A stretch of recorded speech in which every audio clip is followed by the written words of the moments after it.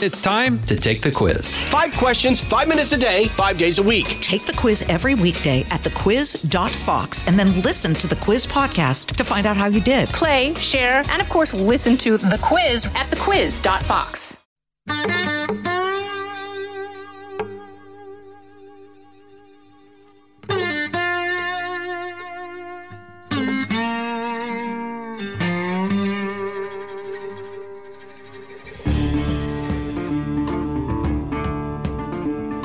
Thank you for joining us for another Tuesdays with Trey. It's been a sobering couple of days. We had another mass shooting this week to go along with the one the week before, and church shooting the week before. And if you go do even a rudimentary search of mass killings, not that they didn't exist before,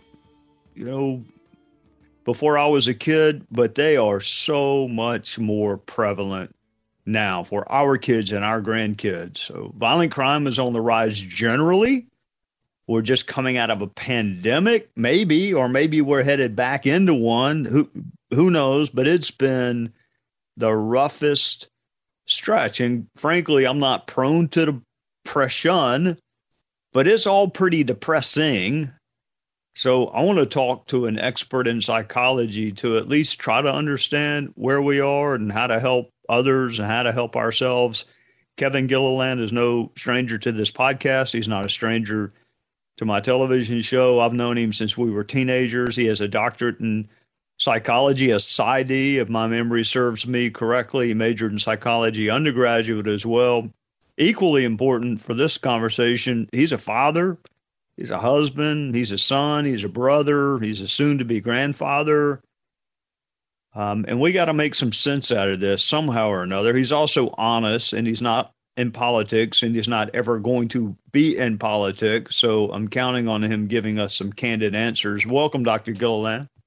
Thank you. It is, as always, good to be with you, but as you said, with very much of a heavy heart for those parents and those kids. It's a very heavy subject. As you and I said before we started, you and I have both spent time with people that were victims of violent crime, and it's heartbreaking. So, yeah, I hope, contrary to what we see often in the media at times like this, I hope we can have a thoughtful discussion. So, and I'm quite confident we can. Well, I want to start right there. I get asked from time to time, what's the toughest day you had when you were in Congress? And they think it was some vote or some committee hearing or something like that. And it wasn't, Kevin. It was the day the Speaker of the House called me out of a committee hearing and said, I need you to do something. I need you to meet with the parents of children killed at Sandy Hook in my office because I can't do it. Man. And the speaker at the time was right. He could not do it. He was a very, very openly emotional man. He cried during the singing of the national anthem. But you can be laconic and not outwardly emotional and be devastated by meeting with the parents of children killed at an elementary school called Sandy Hook. So we'll get to the parents and grandparents in a second. For the rest of us that maybe were not directly impacted by a mass shooting and we didn't lose a kid or a grandkid or loved one, but we're all impacted. So how do we even begin to process this depravity? Man, it's well, there's a couple of things. We all it does affect all of us personally because it's so unpredictable, and it's unpredictable because it's such a low prevalence behavior.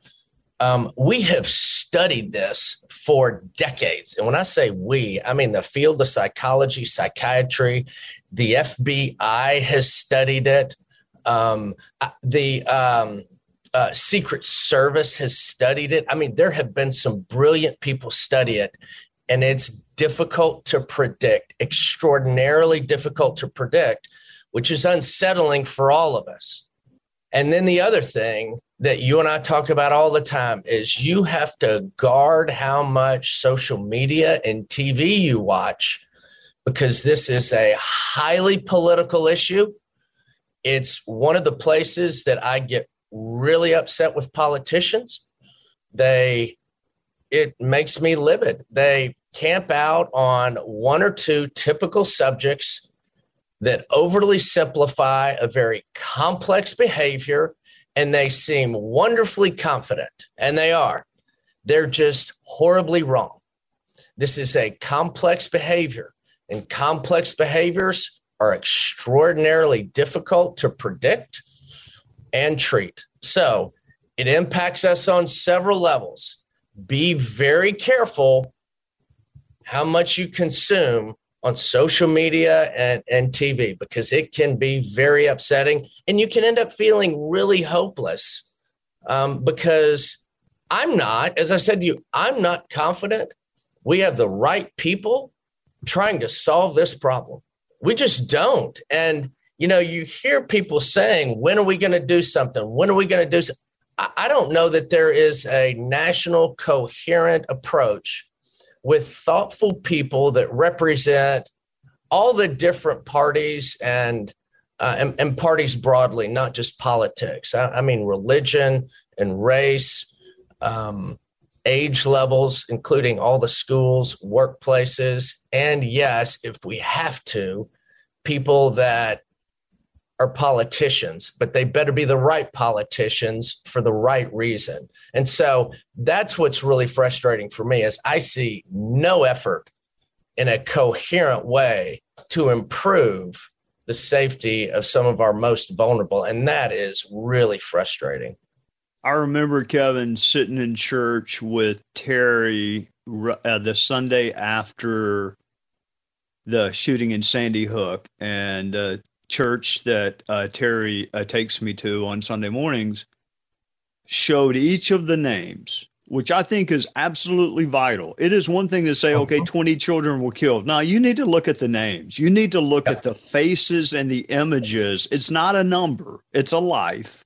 And I remember thinking, Kevin, okay, this is it. This country is not going to put up with the systematic slaughtering of children. I know. And yet here we are, and nothing has been done. I know it. And that upsets me to no end. Your wife, both our wives are teachers, elementary school teachers. And my wife, quote, retired 2 years ago, but she's up there substituting 4 out of 5 days a week. She just loves children. But when our kids were in school, it was always on my mind because of how vulnerable our schools are for reasons we don't fully understand in terms of why perpetrators do that.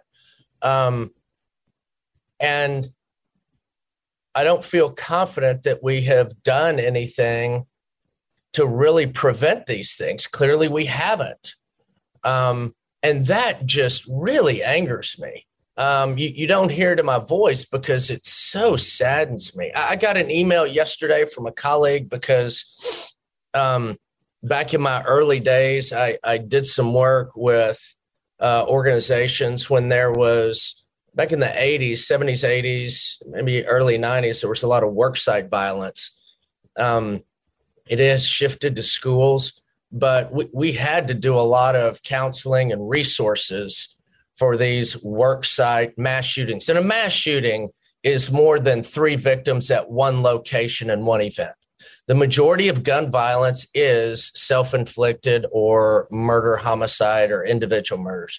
But these mass shootings are different and unique. And I literally got an email yesterday from one of those agencies that coordinate services asking if I was available and had some time to help some of the parents. And I'm like, absolutely.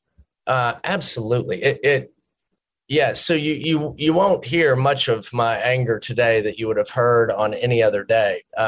It's just more the sadness. So we do have to hang on to the names and faces, but I don't see, again, here's what upsets me. I don't see anybody in Washington or even at a state level that has a thoughtful strategy that includes all of these risk points for some of the pieces that we know about vulnerabilities.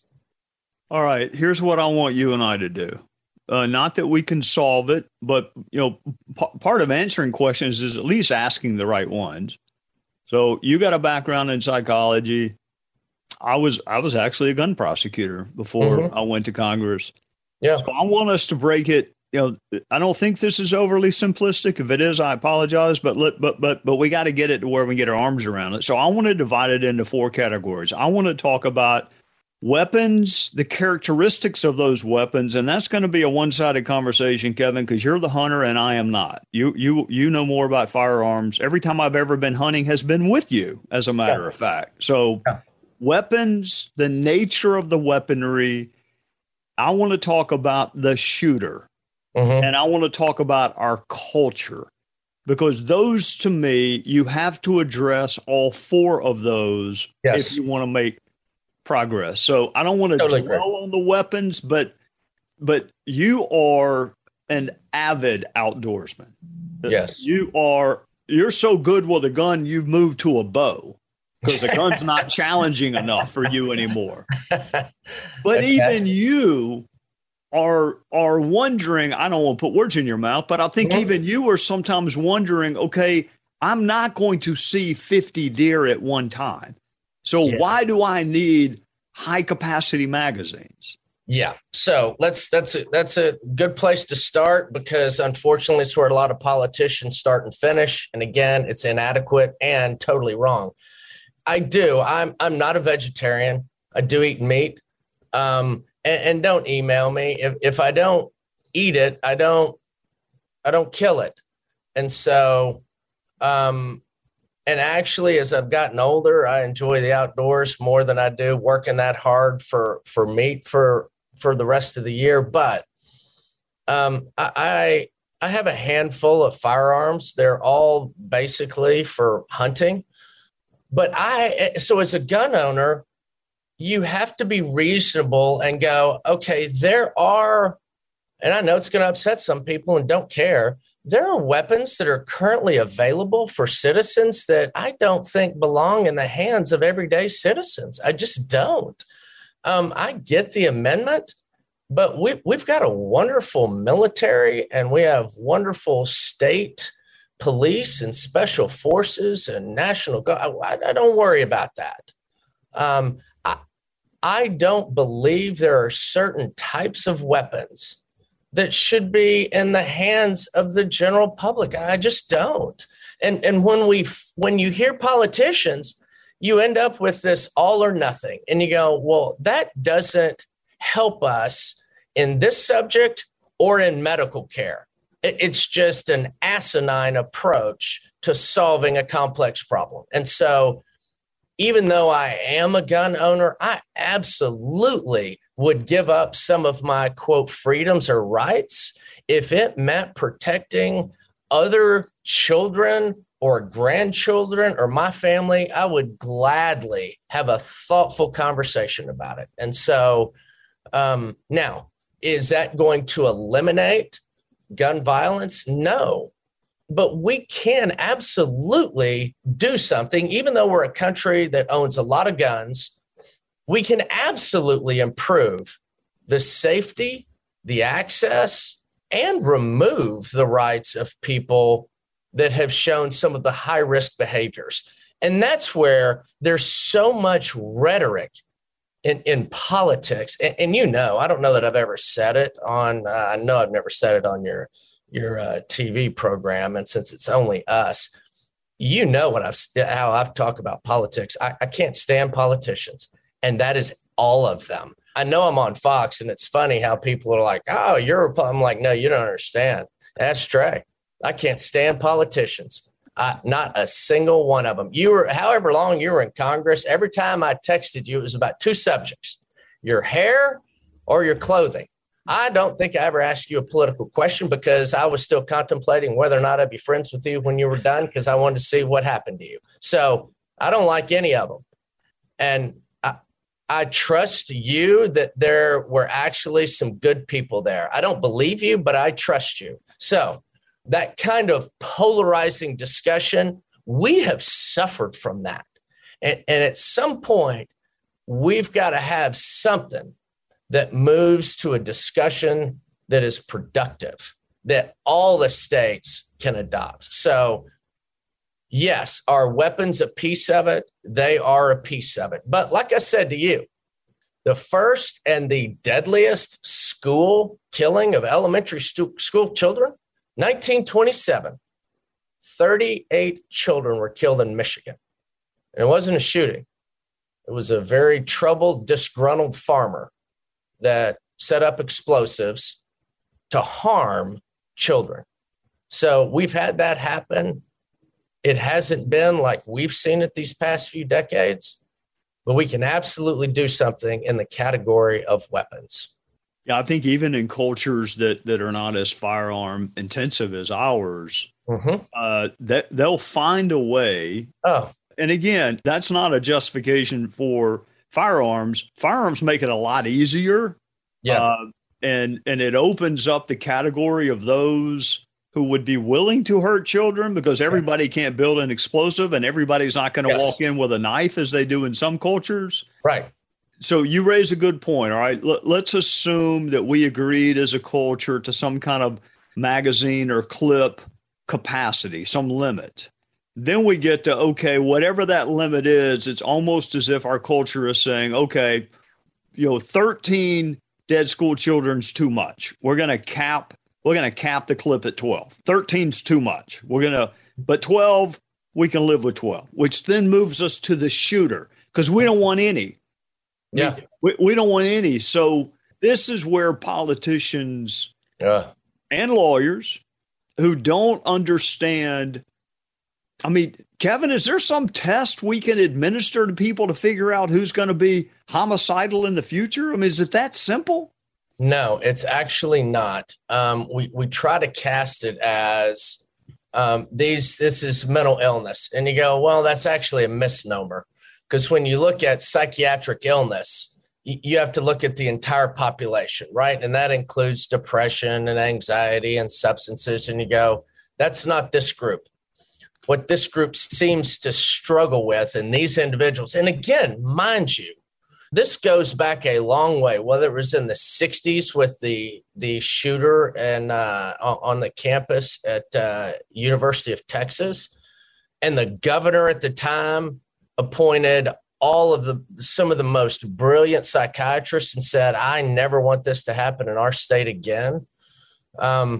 So we have a lot of people that have done forensic autopsies, is what it gets called, of who is this individual and what are the general things we can tease out of it. The broad statement of it's people with mental illness is misleading. What it ends up being are people that are psychologically troubled.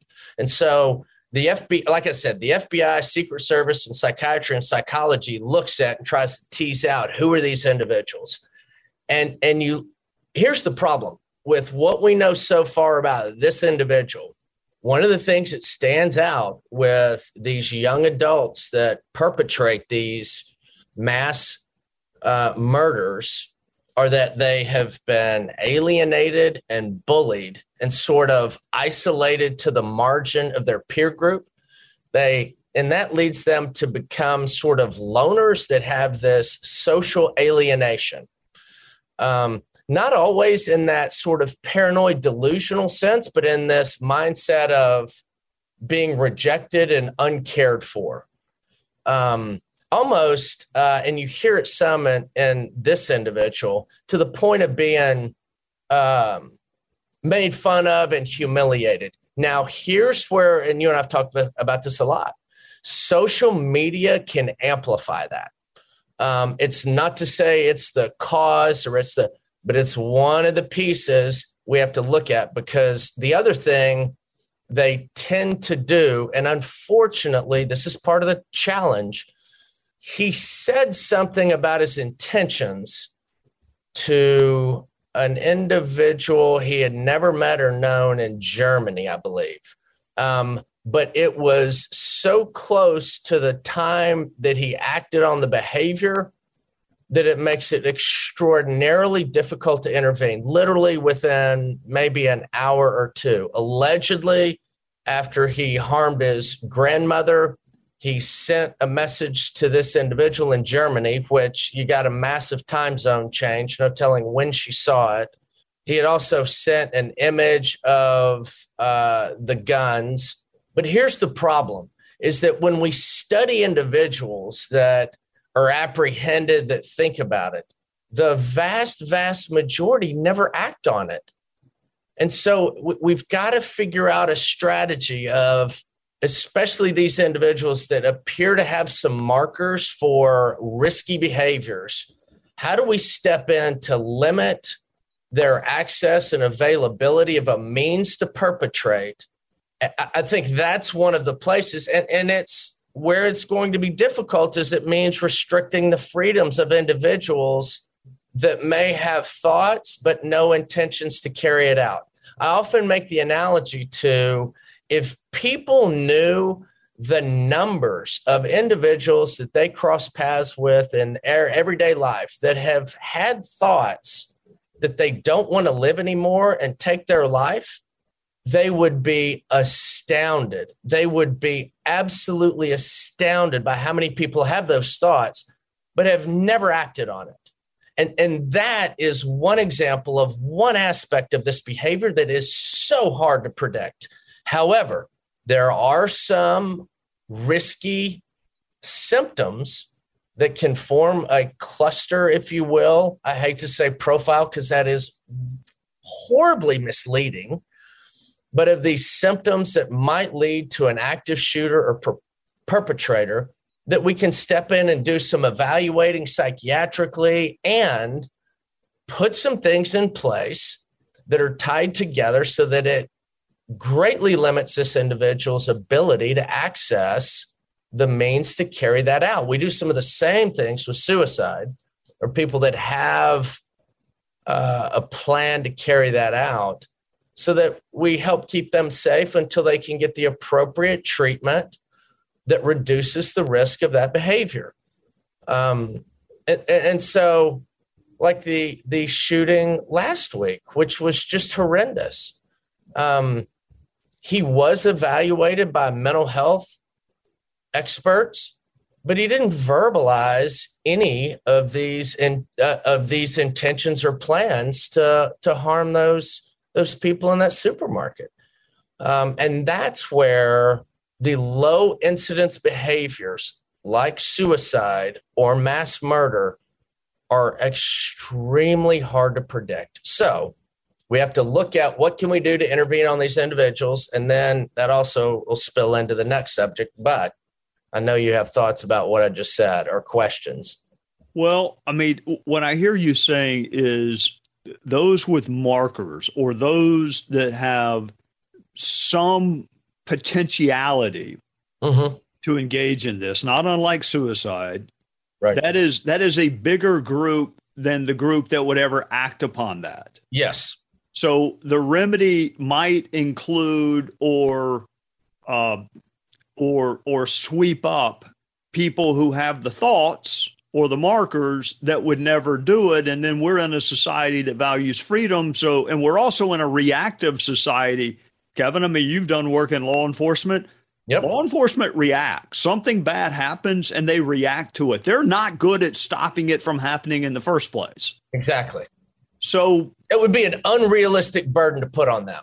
Although we do try it with counterintelligence. We do try to stop the next 9/11, stop the next terrorist act. We don't really try that with domestic crime. And what I hear you saying is, if we want to stop this, we're going to actually have to maybe cast the net even wider than those who would actually ever likely do it. Yes. Yes. And that's such a great analogy, Trey.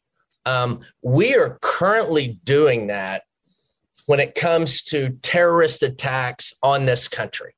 It seems a logical next step to include these things in that same approach, because it is absolutely effective and beneficial. There's no question about it. Is it 100%? No. But has it greatly improved our safety? Yes, it has.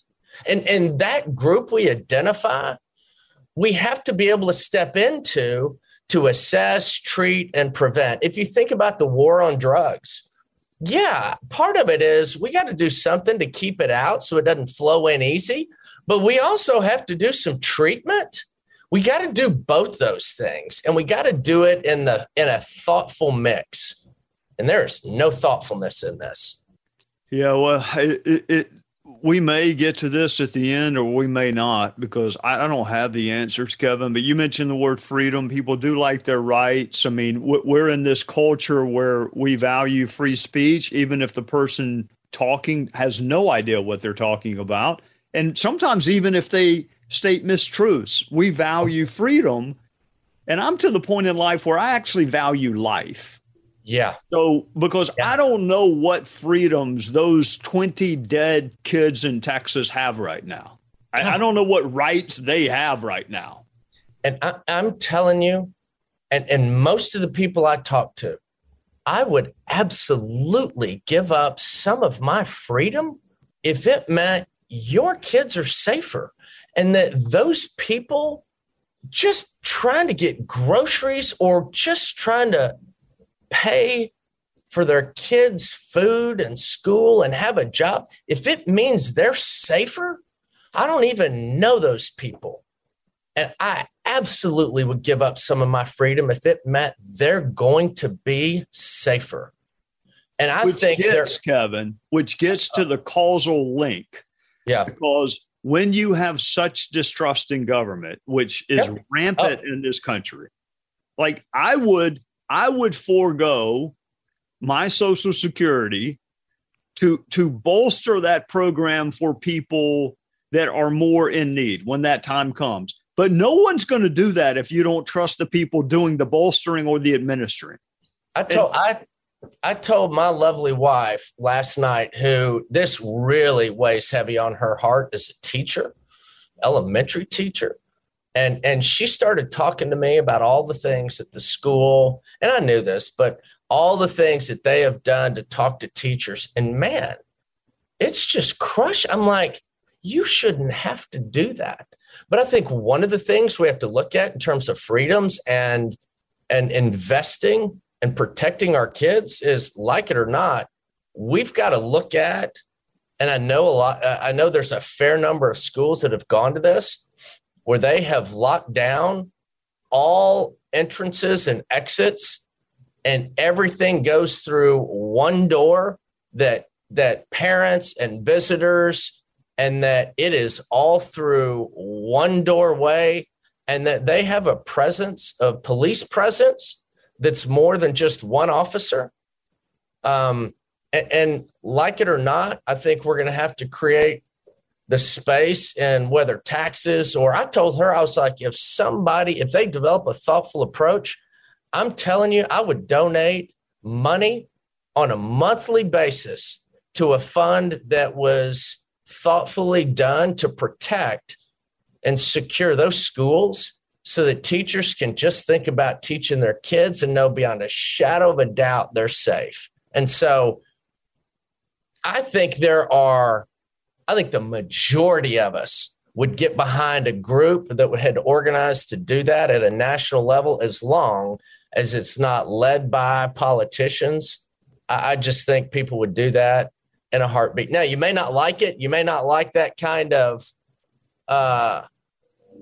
tightening up of school campuses. But I come back to, well, I absolutely cannot stand to the core of my being that people have to worry about their children being educated and development socially and interpersonally with academics and theater and sports. And yeah, I'm sorry it's changed, but let's do some things that make it the wonderful environment it's capable of being again. And yeah, does that mean we're going to have to spend a little money and lose a little bit of freedom? Yeah, but isn't it worth it? Isn't it worth it? More of my conversation with Dr. Kevin Gilliland right after this.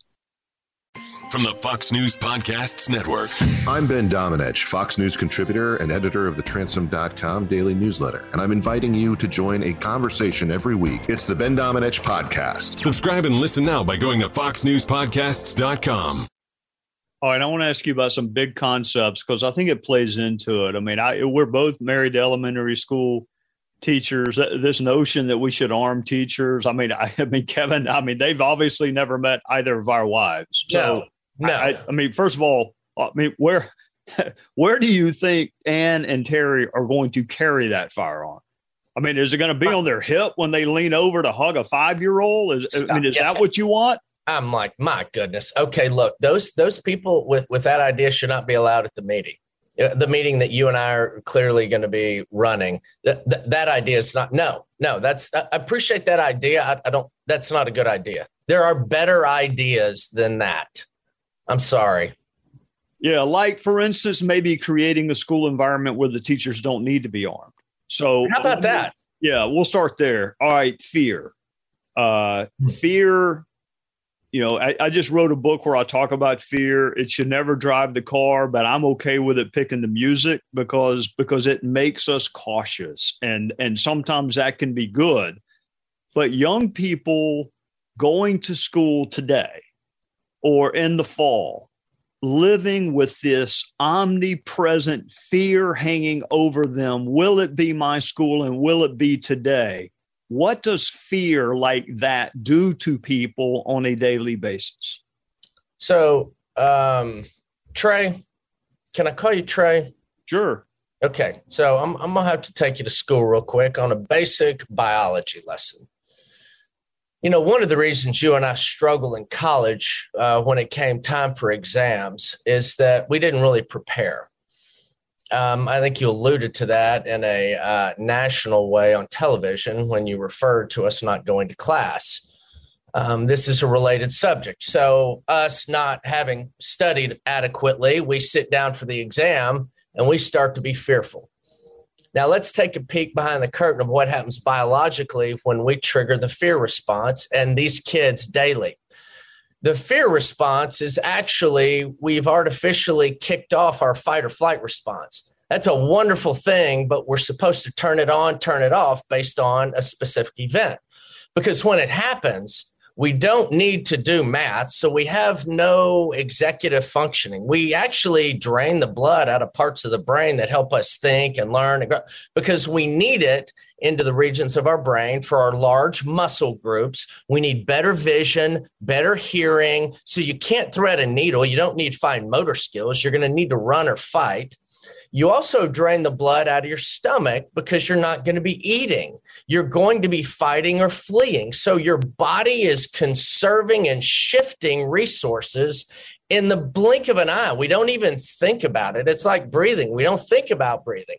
So when you trigger that fear response like we did in those exams, and we say, God, man, my mind just went blank, that's actually a biological statement. You drained all of the oil out of your car's engine. It's not going to run. So if you're sitting in class fearful about your safety, you quite literally are not going to learn. Your brain is offline. You are vigilant, hypervigilant, looking at, listening to sounds. You're going to be jumpy because your hearing is at its peak, because to be safe, you have to hear better and see better and smell. All of those things are heightened, which means the thing that I need to learn is currently offline. So from a practical standpoint, you are not capable of learning. Now, here's the other problem. You also are dumping chemicals that are supposed to be released in short amounts and then resettle. When we do that chronically, we actually weaken our immune system. And when we weaken our immune system, we create the vulnerability for all manner of illnesses and diseases. It's one of the things I talked about during COVID. If you allow this unbridled anxiety, you are accidentally increasing your risk of getting COVID and having it longer. People that have anxiety, when we study anxiety and fear in cancer patients, people that have a diagnosable anxiety and that are cancer patients don't respond as well to the cancer treatment. They have higher levels of pain and a longer recovery. Why? Because their immune system is compromised. They have literally drained their resources physically and psychologically. And it is a horrendous state to put young adults in, because now you've increased the likelihood that they're going to have a disorder they will have to fight with the rest of their lives. And that impairs our quality of life. So your lesson is over. Mr. Gowdy, what questions do you have? Well, I'm a big picture guy, Kevin. So if I understood you correctly, living in a perpetual state of fear actually impacts adversely your educational experience. It's terrible for children to live in a constant environment of fear. And that's true whether it's at home or at school. Yeah, see, look at that summary you pulled together. I hope you work that in Sunday. I may. I've only got an hour, though. I want to switch over to one other thing, all right, or a couple other things. When you were in grad school, getting your PsyD in psychology, you may not even remember this, you needed a guinea pig. Mm-hmm. So you sent Terry and me the MMPI, the Minnesota Multiphasic Personality Inventory, so you could score it. Right. And you didn't believe Terry's because it came back like angelic. Right. Not of this world. Yes. And you did believe mine, and you immediately called the FBI and said, you probably want to keep your eye on this guy. But in my defense, I didn't call him. I did send him a letter. Okay. In certified mail. But okay, you didn't call him. I didn't call him. No. But the truth is, and I dealt with this when I was a prosecutor, if there were a test that we could administer to people right when we give them the PSAT or right when we give them these other tests in elementary school, we're going to give you a test and we're going to determine whether or not you're going to be a psychopath or sociopath. Is there such a test? I mean, is there any way to predict who is going to wind up engaging in this homicidal activity? No. Yeah, let me help you with that. No. Complex behaviors are difficult to identify. A test may help give us information, but it's only one piece of information. We're going to need a lot of other data points, and that's going to involve interviews with the individual, with parents, with teachers. It's going to be a labor-intensive task. I go back to your analogy of the safety of our country. There's not a test you can give to individuals. There are some instruments we can use, but no, there's not a simple test that can be given. All right, this is a debate I have with some of my friends on the left from time to time. It's usually in a law enforcement context, but it fits here as well. I mean, I've got friends that believe anyone can be, quote, helped. And what I read into that is anyone can be, quote, fixed.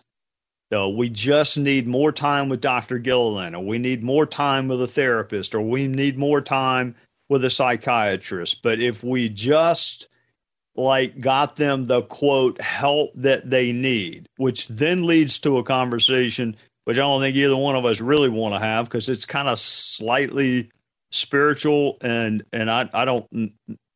that's above my pay grade. But this notion of evil, that there are some people who are just so bad, they cannot be helped. How do you handle this belief that, well, anyone, if we just got to them soon enough, if we just noticed it in elementary school, if we just did this and got them counseling sessions, that everything would be fine, versus these people that are just born homicide. Natural Born Killers was a movie when you and I were coming along. Yeah. Just born to be a killer. Mm-hmm. No, that is not true. Counseling and medications can absolutely help the majority of us with the majority of things we struggle with. No, you absolutely cannot fix, if you will, everybody that struggles. And this is a particular group that you just haven't talked to some of the people that I've talked to, and you haven't read and looked at some of the people that we have had to lock away for the rest of their lives because society is not safe with them. So while I appreciate the intent, it is absolutely wrong. Now, could we help some of those individuals in that larger group that we identify? Absolutely. Are we going to identify some people in that group that we are going to have to be mindful and will never be able to have access to those kinds of firearms? Yeah, there are going to be some people that are identified as, yeah, I'm sorry, that's just not going to be an option in your life. All right. One thing that has come out in the aftermath, not just of this shooting, but you touched upon it, these people that feel isolated, they feel like they're on the fringes of society. And then that's usually followed by a belief that the shooter himself, and it's almost always a him, yes, was bullied or abused. I heard it for 20 years in a courtroom. The only reason this person did this is because they themselves were abused or they themselves were bullied. And in my simple non-psychology mind, Kevin, I say, okay, well, then that means you went and killed the person who bullied you or you killed the person who abused you. But that's not what you did. You went and killed 20 school children who did absolutely nothing to you. I know. So what is the connection between being bullied or marginalized or abused and then going to hurt people who didn't do any of that? Okay, now you're getting at the real challenge in this thing is that there are a lot of people that get bullied as adolescents. Part of it is the ignorance of adolescence. I mean, see previous reference. You're talking about teenagers at a really strange time in life. And a lot of people get bullied that never have the thought of doing anything like this. That's why I say you go, okay, well, let's identify the entire group of people that were bullied. That's a big, big group. Those people never acted on it. But the people that do act on it, there seem to be those that were bullied broadly or felt isolated and disconnected socially. That is a broader issue than just being bullied because it incorporates this individual's psychological makeup, that there are people that socially struggle in high school that may have been bullied on an occasion or two, but they don't end up with this alienation and resentfulness and paranoia and feeling rejected and disconnected from humans. And then there seems to be this transition where they take out their emotions for reasons we don't fully understand on innocent children. And that is, candidly, that's something that we study as a field, and I mean, brilliant people that you've worked with at the FBI or Secret Service, and you're like, we're not fully sure what transpires between these people and this individual. And that's where it's going to take a collective effort of some really brilliant people. And we may have to look at limiting a broader group until we gather enough thoughtful information and experience to narrow it down to just this smaller sort of profile of individuals. All right, you mentioned the brilliant group that studies it. It's what they do for a living. I want to mention a group that doesn't study the issues, but they are eyewitnesses. They are frontline eyewitnesses. You have 3 children, I have 2. I don't know any group in the world less objective than parents about their own children. Mm-hmm. They make all sorts of rationalizations. They my child could never do this. So they either miss the signs or they ignore the signs or they rationalize the signs. Yes. So parents, I don't think, are ever going to be mandatory reporters. I mean, your wife and my wife had to report if they saw evidence of child abuse. Parents are not going to be mandatory reporters. But how do we get parents to say, look, it's not a failure on my behalf, but I'm worried about my kid? Yeah. And that, you're right, man. That is a sticky wicket. It is hard for parents to recognize just learning differences in their kids or things that they may be getting heckled with or bullied by in school. You're like, okay, well, yeah, my kid's at a difficult age or has these interests that don't really match up with his age group, but he's going to be a wonderful young man and have a wonderful life. And it's hard for us to see that. I think it would be misplaced to put the burden on parents. It just is ridiculous. Now, are they one piece that we can help educate and talk to and include as a piece of this? Yes, absolutely. But we can't put the burden on them for all sorts of reasons. That's where you have to stop thinking, well, they should. You go, okay, well, you should eat healthier, but you don't. I don't know what to tell you. You know you should. Your doctor's been telling you for a decade now, and you're having to take medicine for diabetes. You should have known better. Well, we know better all the time in lots of other areas, but we just don't do. So should they? Well, I think that's unrealistic. Can they be a piece of the solution? Yes, they can and should be a piece of the solution. And one of the pieces is, and it, even before I say it, it kind of scares me to say, but it's appropriate. I should be accountable that the guns I have, I'm responsible for securing and knowing who uses them and can access them. And man, I feel the weight of that. I do. Which means I've got to be thoughtful, because if my kids want to borrow one of my shotguns for something, I may pause a little and think, well, where are you going hunting? What are you doing? Because if you choose to do something violent, I may have to answer some questions or some charges. And again, that's you talk about a hot button and you go, yeah.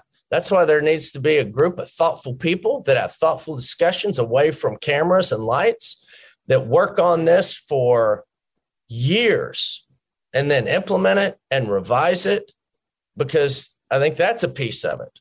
I think the strategy we have to come to grips with is like you laid it out. There are 3 or 4 big areas that all can add some pieces that I think together can be significant.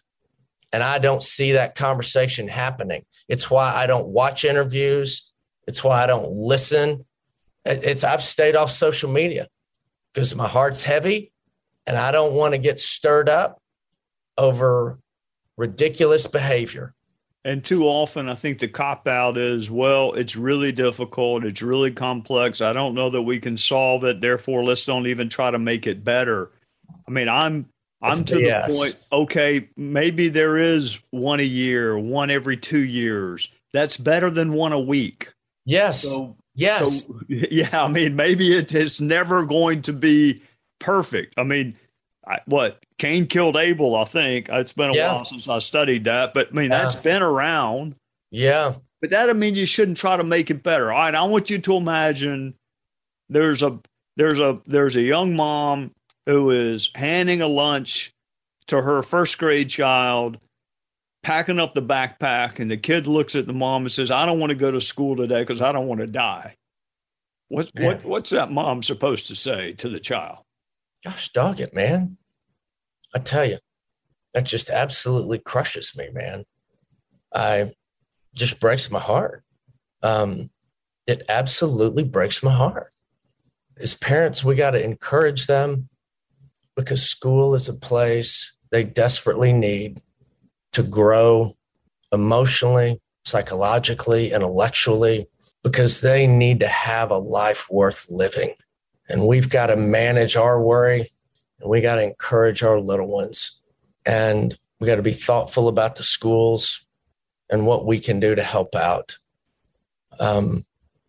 We have to step into life even when we're a little nervous and worried, because it's worth it. Because if we allow fear to make our choices, we will have a shallow life that's not very meaningful and not filled with a lot of joy. That is probably one of the most difficult conversations moms and dads are going to have. And we owe it to them and the next generation to do this better. So that's the best answer, and I dislike it greatly. All right, I want you to imagine one other conversation. It's between a mom and a grandmom, or a husband and a wife, or a mom and a best friend. I'm worried about my son. I'm worried about my grandson, but I don't want to overreact. I don't want my grandson stigmatized by, quote, needing help or going to a doctor, but I am worried. How do you get over that feeling that I have been a failure because I am worried about my son? Yeah, it's the only failure is us not connecting our kids with the help they need, and just have conversations. It's not you. We just can't think like that. I mean, that's my short answer is it's the wrong way to think. You got to think, if I'm worried about my kid, I need to have conversations and just have them have conversations. It's not a failure. It's a conversation. And that's all you want to do. Just have the conversation. Get them connected with somebody that they can talk to, that they feel comfortable talking to, that might help them see the world a little bit better, might help them feel a little bit more connected, might help them feel a little bit more hopeful. Do that. Don't take it to that next level of filling in the blank of, oh my gosh, don't do that. You're just wanting them to have a conversation because you see they feel lonely or isolated or down, or they're just struggling to connect with peers, especially for young adults. You want to be aware of that, and you want to do what you can we have to do a better job. It's like I said to you on Sunday, we got to do a better job of what is going to see a counselor or therapist. You're just having a conversation like you have with your teachers. That's all you're looking to do.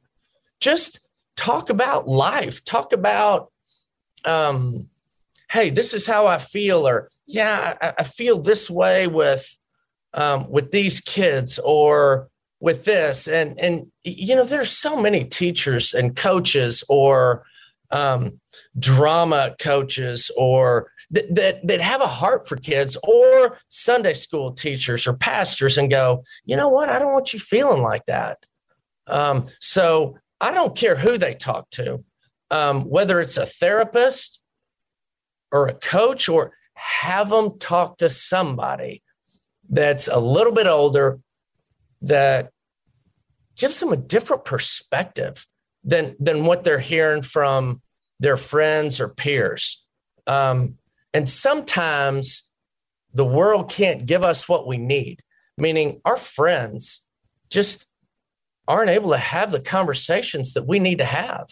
Okay, well, that's where we need to loop in some adults that can do it in a very different way. I mean, does that make sense?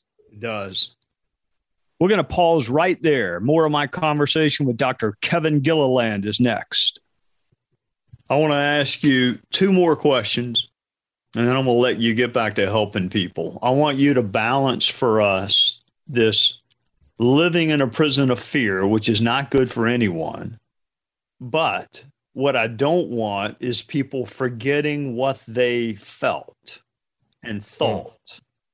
when they heard what had happened at fill in the blank, because there are a lot. Because I think we have a tendency, we're wired to not want to live with those feelings all the time. So we move on because it's debilitating. But when we move on, then we lose the sense of urgency that something must be done until it happens again. I know living in a prison of fear is bad. I know that. But forgetting may be not good. No, that's not good. And so you go, well, try to navigate to a place that you can do something. And one of the places you might be able to do something is at your local school. I mean, just ask, hey, what are we doing? What can I do? How can I help out? Who can I talk to? Who can I volunteer with? Is there space for me to have some influence in my little world? And I think that helps us fight some of that hopelessness. You know what I mean? It just, okay, I can do something in my community. I won't say who, but I just spent some time in a wonderful community in Arkansas. And man, dude, it just touched my heart. The way that those business people and leaders in that community care for their community and the way they step in and are active, that's what I think helps me feel safer and in a little bit more control, because I'm like, okay, I can do something up at my kid's school, or I can meet with that principal or those teachers, or organize some people that I'm not going to forget about this, and I'm not going to feel hopeless. And I think for me, at least, I get a little more hopeful when I can do more than just sign a petition or join some walk, and I'm not opposed to those things, but man, I want to do something practical that I feel like is improving the safety and reducing the fear of my kid or your mom or dad or that teacher. I love teachers, and dang it, man. So I would say, that's why, step away from the big picture, global policy. I feel hopeless with that. But I start to get a little more hopeful when I think about my neighborhood and my community. And hey, what can we do at this school? Can I get up a collection and we can pay an off-duty officer? Or I don't know what it's going to take. But I want to look at conversations I can have in my little area. And then I'm going to hope and pray that somehow, as a country, we get a group of people that will help us move forward in a very different direction. I'm like, there are a lot of wonderful, wonderful, successful people in this country that give to amazing things. Man, we desperately need somebody like them to say, you know what? I'm going to fund a group, and I'm going to have representatives from all these different areas, because I want to see us do something different. We're going to come up with something that all politicians in all states are like, you know what? That's fantastic. I think we can adopt that. So I'd say, if you're an individual, do something locally.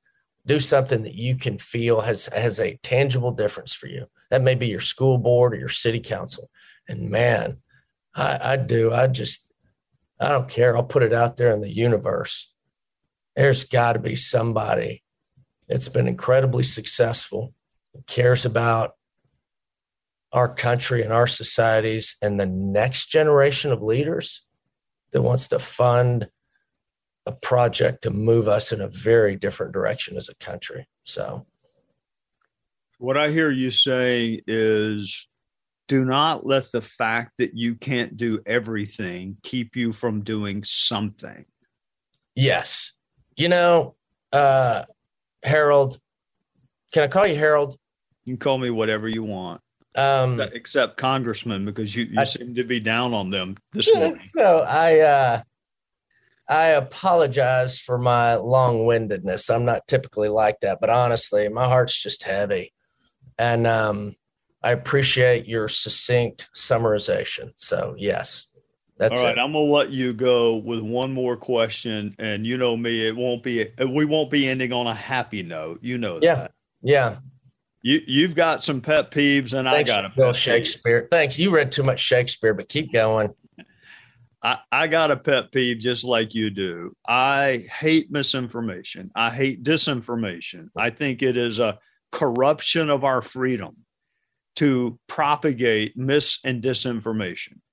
But for some reason, Kevin, that just defies my ability to comprehend it, conspiracy theories begin to pop up in the aftermath of these events. I mean, you got knuckleheads that say Sandy Hook did not happen. I'm telling you, brother, I met with the parents of kids who were killed at Sandy Hook. It happened. So what makes people want to invent a conspiracy theory while their fellow human beings are grieving at a level that no one can comprehend? What is it about this creation that wires brains that way? I tell you, that is a question that we do not have adequate time to answer, because it exists all the time. That's why I love Birds Aren't Real. I love that because it just pokes at our vulnerabilities for that. But when that occurs at a time of such tragic suffering, I have no time for those people. None. I'm fine if you think the earth's flat. I don't care. But you start saying things like that on a subject of horrendous personal suffering, I have no time or desire to even waste my time talking to you. I don't allow those people in my life. They're just oxygen thieves. I'm like, no, I got no time for you. And we used to not have to let them in life, but then we've got these social media platforms, which you and I aren't really on, but nonetheless, it gives volume to a voice that really, shouldn't even be heard. No. And if you're not screening that stuff out of your social media, that's a mistake on your part. You do not need that kind of negativity and insanity in your life. No. Yeah, if you haven't checked out Birds Aren't Real, you need to. It's a painful lesson for those people that go down the rabbit hole of insanity on the web. So, yeah, I just don't give those people the time of day. Just ignore that. And that's where we have to be more disciplined about it. Because if you don't, you're going to get really worked up and angry and upset. And I'm like, no, that's your bad for letting that insanity in. You got to keep that stuff out of your house. And now with these phones and Instagram, look, man, we got to be more disciplined about what we allow in our heads. We do. And that ridiculousness is inexcusable at times like this. All right. I'm going to let you go by helping you because you've been very helpful to us. I know that you did not attend class with the regularity that I did. I was a stickler for going to class, whether the teacher took roll or not. I was a stickler and you were not. Okay. I hope good people in New York dump that, because I don't want you to be accused of falsehood. And I can't count that. I can't believe you said it on national, on the record. I had to answer questions to my lovely bride when I got home. I'm like, about skipping school? Yeah, I'm like, he was joking. He seriously. I still haven't returned my dad's phone calls. Like, son. And I'm like, I don't know, Pops. I don't know what Trey was referring to. Trey, that guy. I think you got me mixed up with somebody else because I was, boy. Oh, my heavens. To go back and go to school again with you. We would have had a lot of fun in class. I mean, we never tried it, But I think we would have had a lot of fun in class to match all the fun we had outside of class. Yeah. If we'd have gone, I think it would have been a hoot and a half. But, I don't want that to be a bad example to the young listeners. We occasionally missed. I feel like we always got good enough grades and we knew that right margin. Well, we tested that right margin, but honestly, what I tell young people is that is my biggest regret, because in hindsight, I can now tell I could have done all of that and still had as much fun with you outside the classroom as I did. That's a fair statement. I could have. I'm not like marriage and the family. Some of those classes, no, I don't know that I would have enjoyed those had I attended, but lots of the other classes, sure, I would have had as much fun with you in class as I did out. But I say all of that to say, Kevin, I know you missed this day, but I'm almost positive the earth is flat. So, it's round. No, I'm almost positive the earth is round. I tell you what, when you say you don't care, I think it is round. I do feel fairly certain it is. Okay. Although I have worked with people that sailed off the edge. So I think there are exceptions, and I do think that birds aren't real, and I think you need to check into it. I think it's a worthy cause that you need to pursue some knowledge on. Do that for me. I can't wait, and I'm grateful to you, Kevin, because you do this. I couldn't do it. I had to get out of it. I can't be surrounded by death and depravity. I had to get out of that. Yeah. And I know that you do a lot more than just that, but in times like this, you got to be able to, it's overwhelming, and you don't want to be overwhelmed for the rest of your life. No. And it is very hard for those of us talking to those individuals, or even moms and dads that aren't in Uvalde. It takes a toll on us. And my hope and prayer is that we start a thoughtful discussion, which I hope you'll head up with whoever these individuals are that are going to promote this. I think you would do a tremendous job of it. So I hope it's been a helpful discussion to the 6 or 7 folks listening. Did you start recording yet? Have they done that? Yeah. We started about 10 minutes ago. Okay, good. What is FNC? Is that? I know the F is Fox, but okay. So I get a third credit, I think. Okay. Fox News Corporation, maybe. Okay. And they're also very mysterious and not sharing their feed with us. You notice that, right? Yeah. The whole thing's not on video, and that's our gift in favor to the country. So they don't go good on. Because I honestly, if you were closer, I think Terry would have kind of spit on her thumb and done some work on that top knot of yours. It's it may just be the lighting, but I feel like you got a hair out of it. No, it's not the lighting. Okay. Look, if you had any idea the amount of time it takes to get your hair to look this bad, you wouldn't say that. I put hours and hours into this, Kevin. Okay. Well, I haven't had to do that in a while, as you can tell. So I wasn't gonna bring it up. I'm gonna take your word on it. So I do, in all sincerity, I hope it's been a helpful but heavy discussion. Yeah, I think what people need to reflect on, the instrumentalities by which this depravity is brought to bear. The individuals, 99.9% of the time, it's a male.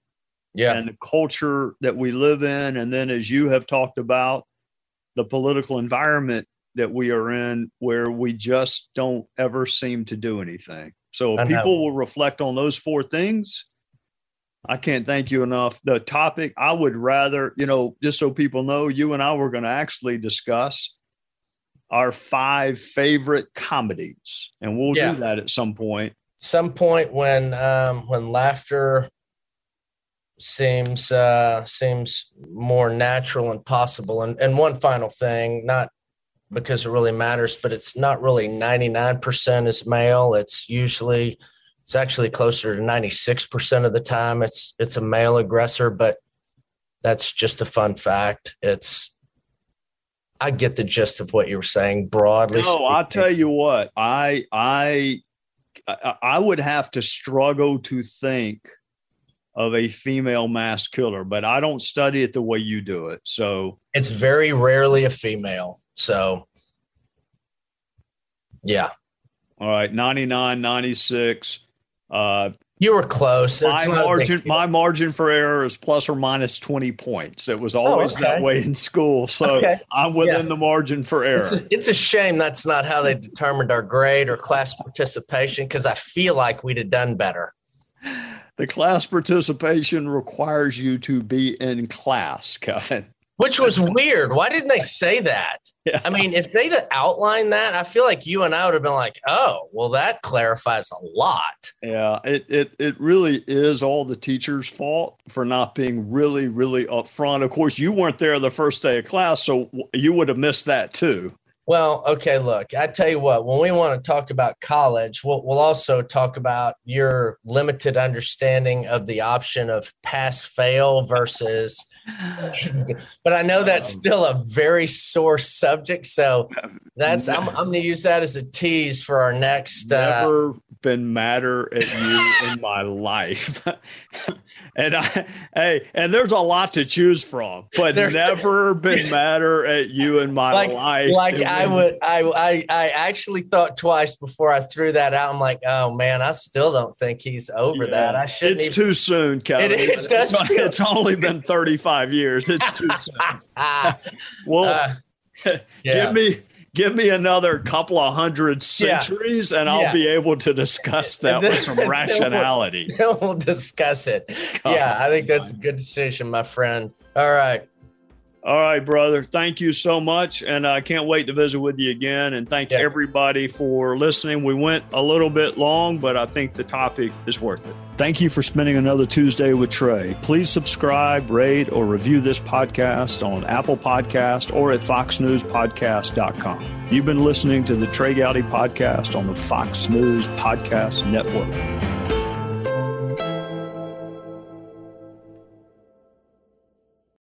This is Jimmy Fallon, inviting you to join me for Fox Across America, where we'll discuss every single one of the Democrats' dumb ideas. Just kidding. It's only a 3-hour show. Listen live at noon Eastern or get the podcast at foxacrossamerica.com.